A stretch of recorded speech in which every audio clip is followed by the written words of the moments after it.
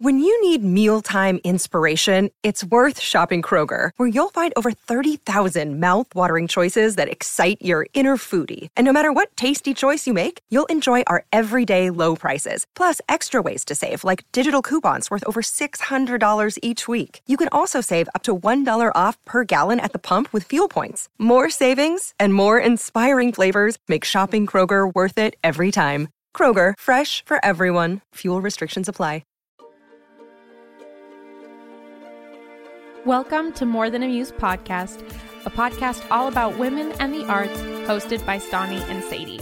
Join us as we explore what it's like being a female artist, examine modern-day problems, and educate ourselves and you on important and forgotten female artists of the past. Hey everyone, and welcome back to More Than a Muse. My name is Sadie. And I'm Stani. I know it hasn't been that long since you heard us, since we had a bonus episode, but really excited to talk about this artist this week, especially because of everything that's going on in the world with Ukraine and Russia right now. But this is like the major disclaimer at the top, is that this information was extremely hard to find, especially because of what I will talk about that happened just recently. That kind of took up all of the news cycle. So every time I Googled her name, that's what would pop up. Yeah. So it made it really, really difficult to find anything about her, especially like no fault to Ukraine at all, but it made it really difficult. Very excited to see what we were able to find, and better something rather than nothing about this artist. Agreed. And it is a artist that is from Ukraine, right? Yeah, she's from Ukraine. She's known as pretty much the most famous Ukrainian painter that there is. So that's really cool. That is and cool. Her name. Oh, yes. I feel like we always forget this part. I know, because we're like the build up and then, forget to say it. Anyway, it's Maria Prymanchenko. I would say it's weird being on a different side of the world than conflict, right? Feels weird to know how to approach it, but I like this. I like that we're highlighting an artist from that country. Feels like the one way that we possibly could. I mean, I'm not going to say we're doing something here, but you know what I mean. At least recognize it. No, agreed. I think that's part of the reason why I wanted to do this so badly, is I was just going to do like an Instagram highlight on a couple of Ukrainian female artists and then go with someone that I had planned from months ago, Yeah. But just with everything that's happening and how helpless, it's easy to feel extremely helpless. There's nothing, no decisions that you and I can make in our day-to-day lives. But just actually feel like something that I'm doing is helpful in some tiny, small, inconsequential way. No, I know what you mean, though. Yeah. And obviously, I feel very comfortable speaking for both of us with we stand with Ukraine. Our hearts go out to all of them, everyone who's dealing with all of this and who has family there. And obviously we're hoping for a very quick end to all of this. Of course, yeah. Okay, well, then let's just get into the artist, I guess. I know, I'm excited to learn about her. So we're going to kind of have a little bit of a different state of the arts here, where I'm going to talk about the movement that she was a part of and some traditional Ukrainian art, really briefly. And then at the end, we're going to have an extremely modern state of the arts, talking about what's going on with her art in Ukraine right now. So first off, she was a part of a movement called naive art. Okay. And it was this whole movement of art that was basically founded around the idea of the person creating the art lacking formal education and training. Oh, interesting. Yes, which is so interesting, especially with our modern world, where I feel like even professional artists a lot of the times didn't undergo formal training. So it's interesting that this was such a different thing, that they had to create a whole new genre for it. Well, that's what I like, that it's a whole movement for it. They're oh, they weren't trained, so they belong to a different category of visual art. And it was just other things that kind of characterized it. But what was also funny is that they also had a section that was pseudo naive art or faux naive art, where it was professionals imitating the unprofessional style. Okay, interesting. Yeah, like a very interesting thing. It's also comparative to like primitivism, but based on like cave drawings and like folk art. It like has a lot of roots within that. And obviously it goes right alongside folk art, which is great because then it shows up a lot in different countries of their like own folk art and everything that is more connected to the culture of that country. So there's like popular prints and media that often use it. It grew a lot of popularity during the printing revolution because they were easy to replicate and easy to print because of their childlike simplicity and frankness, and then just like easy rendering style.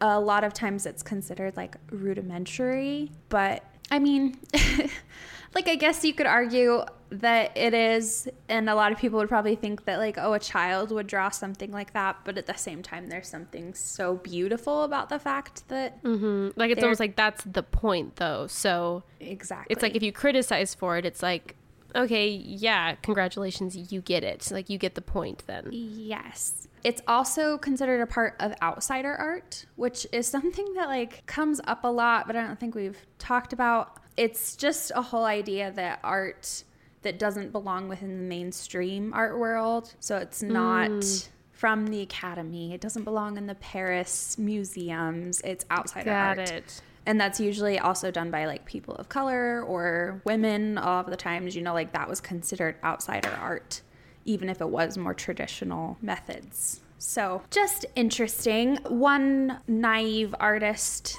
that is very popular is Henry Rousseau. And then Pablo Picasso actually dabbled in naive art in some of his later works as well. Oh, I have heard of him, so. Yeah. And I hate him because of our podcast, so.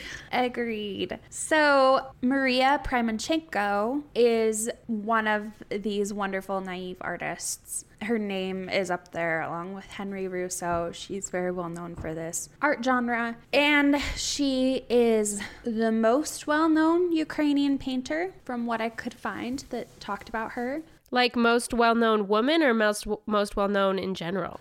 I think most of them said she was most well-known in general. Well, that's cool. Yeah, so very cool. And because she was from Ukraine, she also was very tied into Ukrainian folk art, which definitely played like a huge role in her art. Some things about Ukrainian folk art that are really cool is embroidery is like a huge part of their culture. It originally started showing up in like their folk dress and was like a part of their Ukrainian wedding celebrations and other things like that, like having embroidery. Mm-hmm. They would also have like different kinds of embroidery based on different regions of the country, which is really that's cool. Yeah, and then they had like different motifs and compositions, as well as like choice of colors and types of stitches for like different events and different parts of the country as well. And what's even cooler about the fact that embroidery is such a major part of their culture is it's developed by women, typically a woman's activity, and remains a women's activity to this day. Oh, okay. Yeah, so really cool that it was able to flourish and be such a part of their culture when it's created by women, which doesn't happen in a lot of cultures and countries. I was going to say, a lot of times men hijack it, but no, it's fine. I also love, there was a quote that said there was scarcely a woman who did not master it to some extent, which I think is incredible. So it was a huge part of their culture and continues to be very popular. There's still embroidery clubs dedicated to embroidering in Ukraine, and it's remembered as a national pastime and as a part of their national identity. So embroidery is huge for them. Another thing that you've probably heard of is like the Ukrainian Easter egg. Yeah. Decorating. Yeah, it's called a Prymanchenko, but they use like traditional folk designs and then basically use the wax resist method, which from your childhood and my childhood would be drawing with a crayon on the egg and then dipping it in dye. Oh, yeah. Yeah, because the paint resists the wax and then it creates a pattern. However, theirs is obviously a lot prettier, more elaborate. Yeah. Their designs are like inscribed on with beeswax, or like you'd expect from a crayon, like a wax. And then they're not meant to be eaten at all. So a lot of the times the egg yolk and the white are either allowed to dry up within the egg over time, or they remove them by blowing them out through a small hole in the egg and just decorating the shell. That makes sense. And yeah, there was no peeling of their eggs and then eating the slightly blue white. Because that was a part of my childhood, for sure. Same. So yeah, just like a beautiful part of their culture that obviously is now a huge part of a lot of cultures, but not to the extent of theirs. They also have a lot of like wood carving, ceramics, and weaving, just like a lot of traditional folk like art methods that it has such a rich history in Ukraine, and it's really beautiful. So, and now to Maria Prymanchenko. So she was born to a peasant family and spent pretty much the entirety of her life in her village in Bolotnia. It's in the Ivankov rayon. I'm saying all of this wrong, but anyway, it's only about 30 kilometers away from Chernobyl. In 1908, she was born, and her family, of course, grew up teaching her those varieties of traditional Ukrainian crafts. So she learned embroidery and Easter egg decorating from a very early age, which you can imagine would have quite an impression an artistically minded child. Her childhood wasn't very easy, though. She attended school for 4 years and then got sick with polio. And it ended up leading to like some walking disabilities and everything that would really impact her life. Oh my gosh. Obviously, polio is not an easy disease to recover from, especially back then. So it was a very difficult thing for her throughout her life. But all of her relatives said that she grew to be a thoughtful and considerate person, having a compassion for nature and every living thing. Other than that, there's not a lot about her childhood, other than a quote from her about how her life with art began. She said, "Once as a young girl, I was tending a gaggle of geese. When I got with them to a sandy beach on the bank of the river after crossing a field dotted with wildflowers, I began to draw real and imaginary flowers with a stick on the sand. Later, I decided to paint the walls of my house using the natural pigments, and after that, I never stopped drawing and painting." That does sound quite magical. Like, what a thing to be inspired by. Yeah, it just sounds very beautiful. She was originally discovered in art because of her embroidery. Obviously, like I talked about, she learned it from childhood. And so in the late 1920s and early 1930s, she worked with the Ivankov Cooperative Embroidery Association. And she brought in like her own interpretation of those like traditional designs, as well as creating her own. And then because of all of her embroidery that she was recognized for, in 1936, she was invited to join a community of artists that were trying to produce folk art on a professional level in Kyiv. And an artist named Tetiana Floru saw her embroidery at the market there and invited her to work with the Central Experimental Workshop of the Kyiv Museum of Ukrainian Art. Wow. Yeah. So folk artists from all over Ukraine gathered together and prepared for this like folk art exhibition, which took place in 1936 and then later was shown in Moscow and Leningrad. And that's where all of that came from. Later, she started displaying some of her drawings as well and paintings. And they were displayed at the International Exhibition in Paris, which I tried to do more research on. And from what I could find, I'm pretty sure this was the World Fair in Paris in 1937, which was a huge event. Kind of bummed we don't do the World Fair anymore. I don't know when that stopped, but another thing like art competitions in the Olympics we should bring back maybe. Sounds really cool. But the World Fair, or the International Exposition of Art and Technology and Modern Life, was held from the 25th of May to the 25th of November in 1937 in Paris, France. It was literally right outside of the Eiffel Tower. I saw some pictures of it. And the theme, because it was right after World War I, was peace and progress. And something that was really cool is they gave each country a pavilion to decorate and to represent their culture and country. Some like notable moments from that were there was a Spanish pavilion that included artists such as like Pablo Picasso and his painting Guernica, which is like a depiction of the horrors of war, as well as Alexander Calder and Joan Miro. was painting. And this was like a huge protest against the Spanish Civil War that was happening at the time. So it was a major thing. It drew a lot of attention, not only because it had like Picasso, who's famous, and other notable artists, but also because it was literally protesting the Civil War that was taking place in their country. Another thing that happened was the German and the Soviet Russia pavilions were across from each other. And at this time, Germany was occupied by Hitler. We weren't into World War II yet, so he hadn't quite gone to that extent, but he was still in charge. He actually didn't even want to participate until one of his architects convinced him that it would be good for the image of Germany. Interesting. And obviously Germany and Russia did not like each other, and so they had like this weird competition between each other because Nazi Germany was trying to ironically promote not communism, while Soviet Russia was obviously promoting communism. So they kind of had a little face-off with each other across the pavilion. Yeah, but it didn't say that she was specifically a part of the Soviet pavilion. So like I said, don't know entirely how it worked. I don't even know if her work was in a pavilion like Picasso's was, or if it was like just a part of a different display.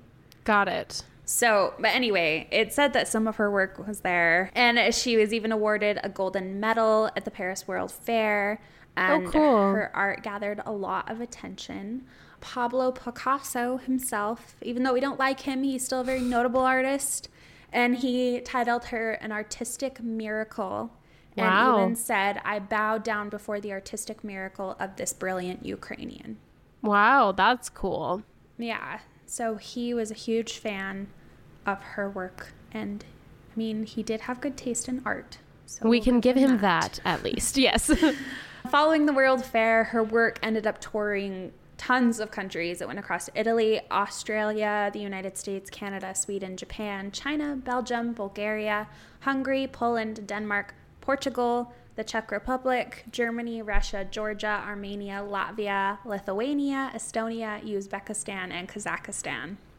So literally everywhere. Yeah. It feels like, basically. Yeah, I mean, like major parts of Europe, Russia, and then pretty much... in Australia, like that's all far. Of the small parts of Europe as well. Yeah, so crazy. From in 1939... Maria Prymanchenko returned to her home village once again, and this was at the beginning of World War II.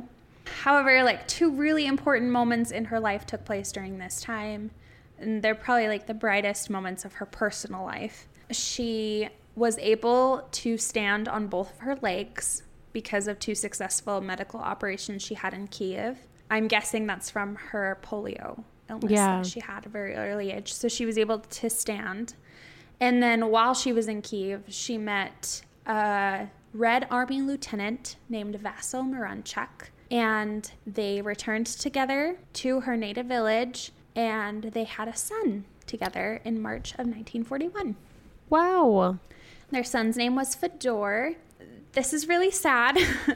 They didn't have time to get married because Vasily ended up going to war for World War II. Obviously, just a few months after their son was born, Ukraine was occupied by the Nazis. Her brother Ivan was shot by Germans. Her husband ended up dying within war. After the war, they had to deal with post-war poverty, like a collective farm within the village to try and survive. Oh my gosh. Yeah, bringing up her son alone without any support now that most of her family was gone. And she just didn't have the time or the strength for painting. I mean, obviously. That's fair. However, not too soon after things started to settle down, she began to embroider again. And then shortly after, ended up taking up painting again. Okay, that's good. Yeah. So I'm glad that she at least was able to get back to it at some point in her life. Yes. But obviously, horribly sad that, like, she had a lot of wonderful things happen before a lot of really horrible things happened. We're going to take a quick break just to spotlight one of our new favorite women artists. So for today, I have found this artist on Instagram.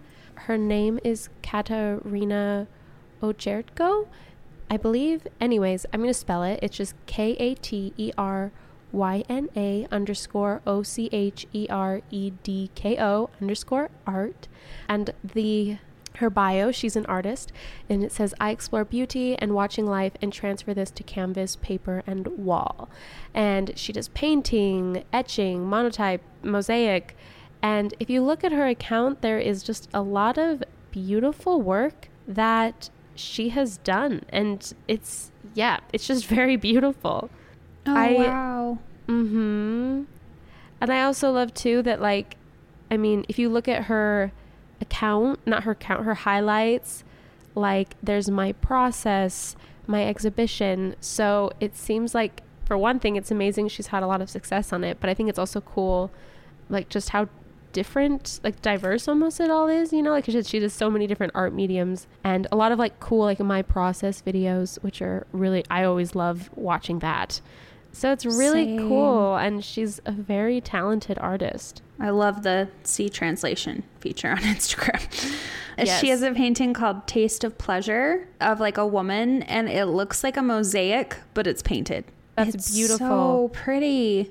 Or almost like cross stitch too. Like, everything's in tiny little squares, and yet it's painted.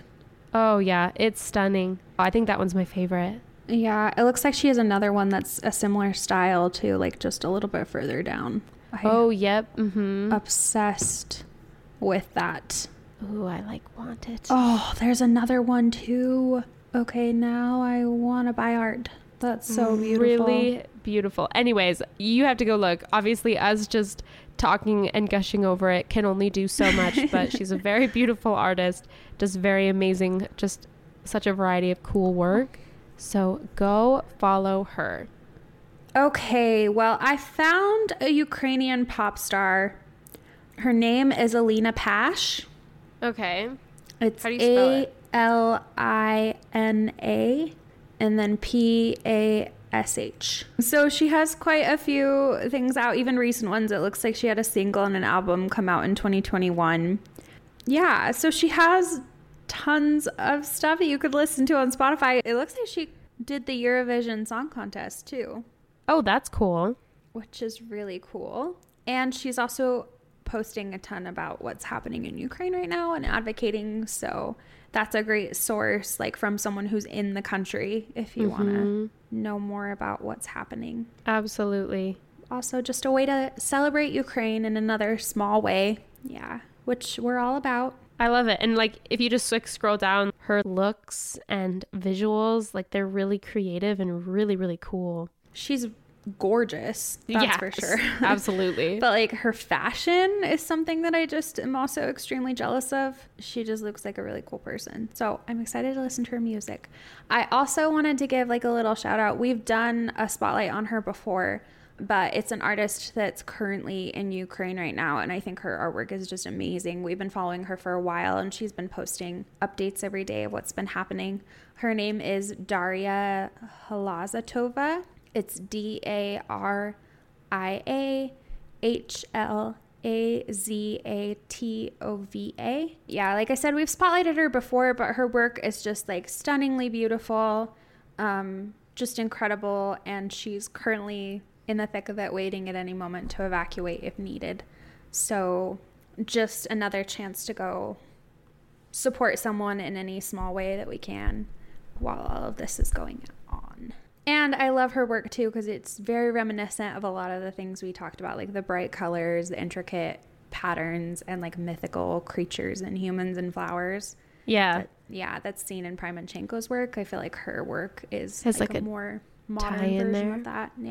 Yeah, totally. A fun little challenge. I'd love to spotlight a ton more of Ukrainian artists that are, like, actually from Ukraine, in Ukraine right now. So any of you who know someone who is, or following someone who is, or willing to take a little bit of time out of your day and find someone, just DM them to us and we'll spotlight them on the Instagram this week. It's just been really hard with news headlines to actually find people who are really there, that are small independent artists and could use a little bit more of a boost amongst everything that's happening right now in their country. So absolutely, send them to us, and then we can get as many people of our little small following to go follow them and check them out. No, absolutely. All right, now back to the show. Also, at this time, which is obviously some many years later, so from the 1960s to the 1980s, she started changing her techniques, which makes sense. Like, a lot had changed in those many years. And so she went from watercolors to gouache paints, which is really cool. Gouache paints are less transparent, so they have more of a thick color. Cool. It gave her, you know, the opportunity to really play around with these really bright, bold colors. And instead of a lot of white backgrounds that she had in her work previous, she really played into that color and did really, really bright colors. So her work is very bright and extremely colorful. That's what I say when I just Googled her name when you mentioned it. And yeah, like that's what you see is you see all those bright colors. Yes, it's a really, really bright. A cool thing that happened is that her son actually grew up to become an artist as well. Oh, he cool. is a folk artist and a master of naive art as well. And he considered himself a very close friend and talented follower of his mother, which is very sweet. And him and his wife, so he ended up getting married and having 2 sons, and these grandchildren also carried on the tradition of art in the family, which is really amazing. In the 1960s, this was her next public appearance after the war and everything else that came from that. Then in the 1970s, her work of art started appearing on Ukrainian stamps, which I've decided is the ultimate measure of an artist accomplishment. Yes. Because we've talked about so many artists where they show up on stamps and it seems like such a small thing, but like I would love to have my art on a postage stamp. That sounds like how much more universal can you get? Agreed. So that's really cool. In 1973, there was an art museum called the Zapor. I'm not even going to try. It's in a city in Ukraine. Cool. It starts with a Z and then it's Oblast Art Museum. They gathered about 10 pieces from Prymanchenko from different artists in Ukraine. And then wanting more of her work, the 2 curators, El Shushko and M. Savetska, they went to meet the artist herself, which is so cool to me that they're just like, we want more of your art. So they went to visit her in 1980 and ended up bringing back 5 more paintings of hers. Wow. And then in 1983, they went back again and ended up walking away with 75 of her paintings. Wow. 75 paintings, which, I mean, they struck gold. Yeah. Right then and there. Prymanchenko's daughter-in-law actually protested the whole thing. She's like, Mother, what do you think you're doing? You've promised those works to Kiev. Which she replied quietly, let them take these. I will paint more. And if you have 70 paintings, like you got. Well, what's cool is she was 65 at this time. So she's literally like, here, have 75 of my paintings. I'll paint more for Kiev. Like, don't worry about it. Like, it'll be fine. Yeah, which is just incredible. And just shows like her little quiet demeanor. Like, oh, let him have it. Like, I'll paint more. It'll be fine. Don't worry. It'll be fine. Yes. Her art, we're going to talk about it for a little bit. She paints a lot of animals. Sometimes they behave like humans, playing musical instruments and wearing hats. She also has a lot of animals that aren't actually animals. So they're like fantastical beasts, like horses with wings, 2-headed chickens. My favorites of hers are actually the scenes of rural life in Ukraine, so like harvest, family meals, individuals at work, and her flowers. I think her flowers are just absolutely stunning. They're literally just, oh, they're so pretty. I can see looking at her paintings too that like, yeah, it is very simple, but like, I mean, I could never do this. Like, so like the idea of like, oh, a child could do this is like, yes, like I can see like why you would say that, but like actually no way a child could do this, you know? Agreed. Yeah, like they're gorgeous. She includes a lot of references to the natural world and also to fairy tales, which is really pretty. And then lots of traditional Ukrainian motifs, which is just beautiful. She definitely has like a love for her country that you can see in all of her work. As her work got brighter, she also started including short phrases or proverbs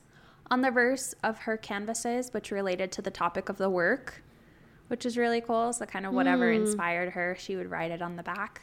Yeah. Some of the things that they mention about her work is, first off, Her paintings of the traditional life in Ukrainian countryside are like storybook illustrations. I loved that quote. I think it's totally accurate. Like, this looks like it would be in a fairy tale book, and it makes Ukraine look like it's a magical, fantastical country. Mm-hmm. Yeah. Flowers are obviously a huge part of just Ukraine and artistic heritage. If you've seen a lot of things going around on social media about how their national flower is a sunflower, and there's just like fields of sunflowers everywhere. So she would draw these like bright, decorative, unusual, colored and shaped, beautiful flowers, and how they relate to like human beings in the world. She does a lot of birds, which for centuries have personified goodness, love, peace, kind of represent that connection between heaven and earth. And they're in a lot of them.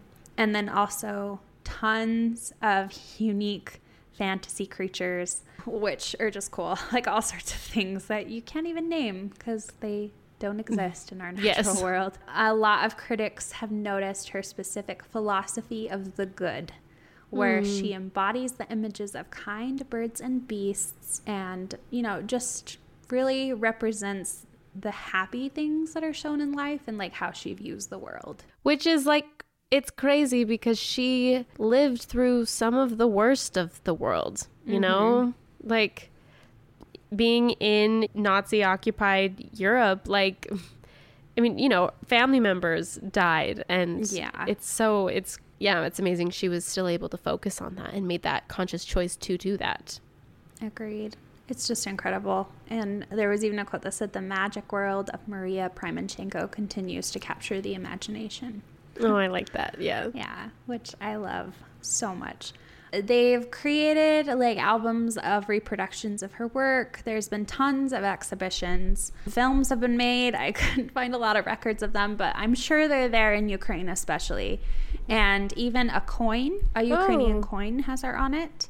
And then postage stamps, like we talked about. In 2018, 15 postcard-sized works of art by Prymanchenko were sold for more than $25,000.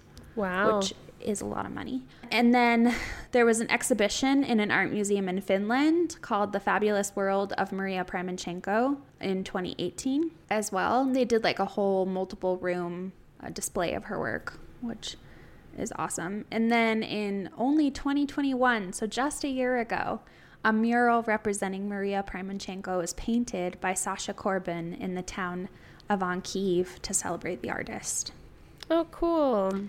Yeah, and I'm going to try and remember to post a photo of that on social media because it was really cool that they did that. One quote by her is, "I love flowers of the sun because I love people, so I do things for them to be happy. So they love one another, all peoples, so they live like flowers on this earth." Oh, that's very nice. Some awards. She got a Taras Shevchenko National Prize of Ukraine in 1966. The UNESCO, which is like a United Nations Educational, Scientific, and Cultural Organization, declared 2009 the year of Prymanchenko.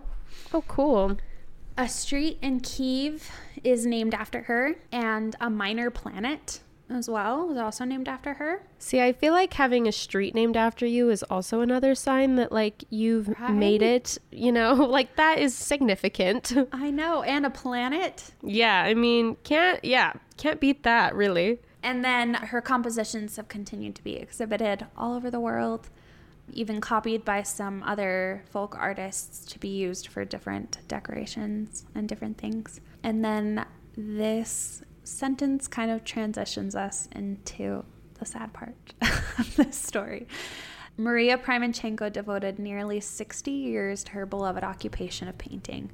Her works are spread among Ukrainian museums and private collections, and the largest part of her legacy, nearly 650 works dating from 1936 to 1987, is kept in the collection of the National Museum of Ukrainian Folk Applied Art in Kyiv.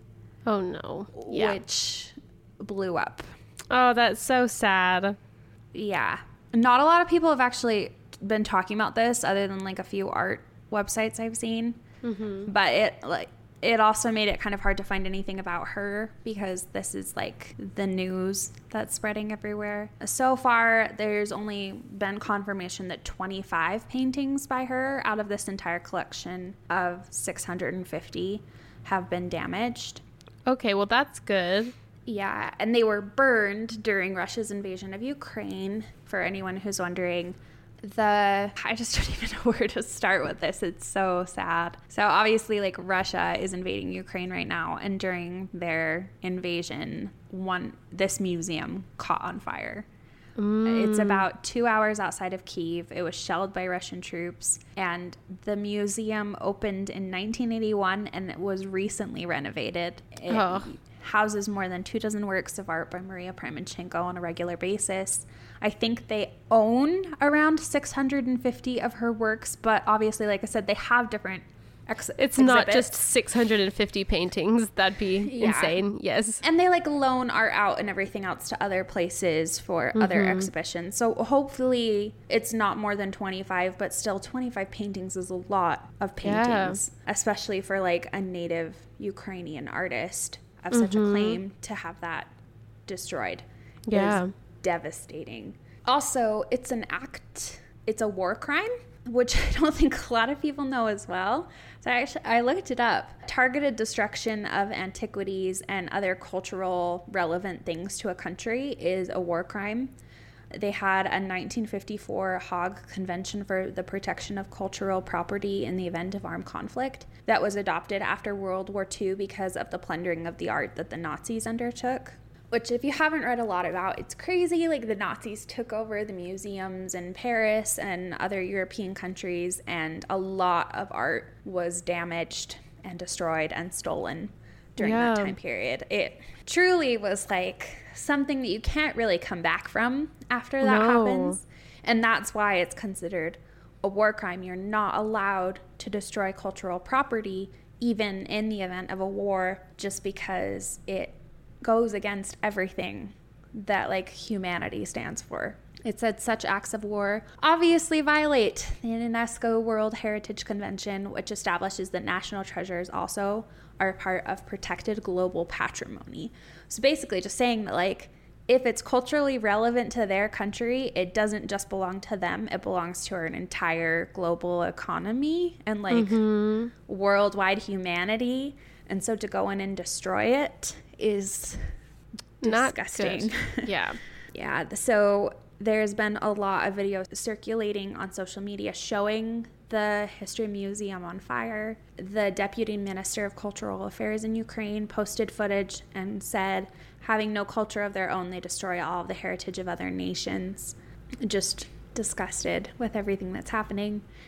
They're still kind of trying to figure out how much damage has been done. Obviously, when your country is under attack, you can't really go over to the art museum. And yeah, like there's a priority here. Yeah, which is as sad as it is, like you can't blame them at all. Like obviously, like the citizens' health and wellness takes precedent, but it's just not great. Yeah. I like don't know. It's horrible. This is not okay what's happening. And the museum even made an official statement saying this is painful news for all admirers of the genius of Ukrainian people, Maria Prymanchenko, who left us a legacy of priceless works from which we still draw inspiration and wisdom. The destruction of the Ukrainian cultural heritage by the Russian occupiers is a crime that will never be justified and forgiven. Wow. And of course, even though her name is in the bulk of all of this, there was other Ukrainian artists that I were was there gonna as well. say, like, it's not like it was just her exhibit. Like, this was all of their art. Yeah, which another notable name was Hannah Verez that came up. So she's another Ukrainian folk artist whose work is also in peril. And I'm sure this will have like lasting effects on the Ukrainian art scene. They've already had to postpone a ton of their exhibits and other things that they have had planned because of what's happening. So, yeah, just awful. The Association of Art Museum Curators, which has an international community, also came forward with a statement saying that they condemn the violation of territorial integrity and sovereignty of Ukraine concerned for all people affected by the invasion, and have our colleagues across the art, historical, and cultural sector living and working in Ukraine at the forefront of our minds and hearts. As the situation continues to unfold, we also hope that any deliberate targeting of art, architectural, archaeological, and cultural sites does not occur, as it is against international treaties to which the United States government is a signatory, including the 1954 Hague Convention for the Protection of Cultural Property, the United Nations Security Council resolution, and the UNESCO Convention concerning the protection of world cultural and natural heritage. Wow. So they're breaking a ton of laws. I mean, granted, they... Yeah. Yeah.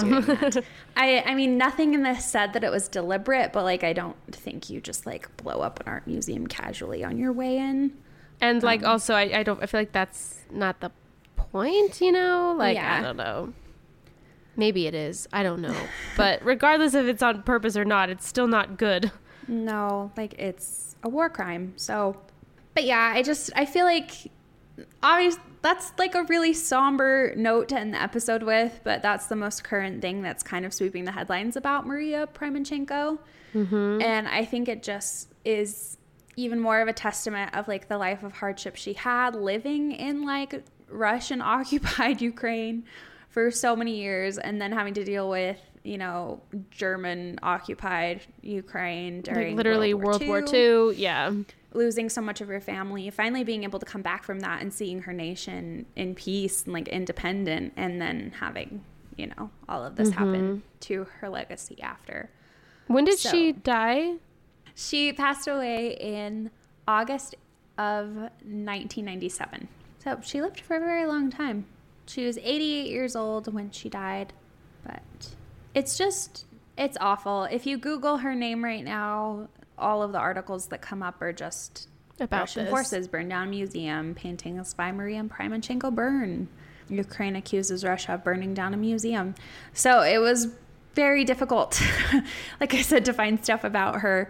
But the little that I did find, it just sounds like she believed in, like, peace and humanity and, like, this beautiful world where, like, animals and creatures and flowers were just, like, blossoming and bright and happy. And that's a beautiful thing. It is a beautiful thing. And I just think with all the ugliness in the world, like, a quiet moment where we can just reflect back on a very talented and beautiful artist who is very important to the country of Ukraine is something that we can all do. Yeah. There's not much else that we can do about this whole situation right now. So. Yeah, absolutely. I like that. But yeah, that's Maria Prymanchenko. Thank you so much for introducing me to her art. It's absolutely beautiful. And thank you, everyone, for taking the time to listen. If you're a new listener, welcome. If you're an old listener, you know, maybe leave us a rating or review on whatever you listen to. Would be appreciated.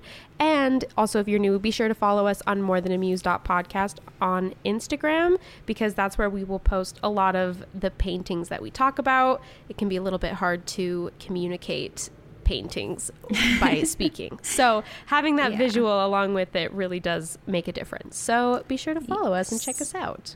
I'll be posting a ton of her work. It's beautiful this week. Yeah, it's just so pretty, and she has so much of it. Like, obviously, if she gave 75 paintings away on a whim and then had 650, like, she's got a lot. Yeah. Perfect. Well, we will be back next week with another episode. Goodbye.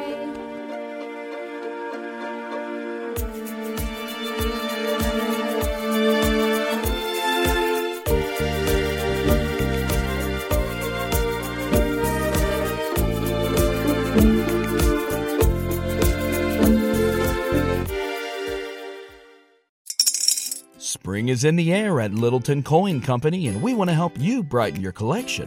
Visit us at littletoncoin.com all month long to enjoy 15% off your purchase. With a wide selection of coins, paper money, supplies, and more, Littleton Coin Company has something for every collector's taste. Use promo code SPRING at littletoncoin.com for 15% off your purchase all month long. Restrictions apply. Littleton Coin Company. Serving collectors since 1945. Hey, podcast listener. Do you love talking about movies, music, TV, comics, and games? Then you should be listening to The Great Pop Culture Debate, back and bigger than ever for Season 9. This season, the panelists discuss the best James Bond film, the best Elton John single, the best Nickelodeon original series, the best Batman villain, and so much more. Find the show wherever you listen to podcasts, or head to greatpopculturedebate.com. More than 100 topics are already available. Subscribe today.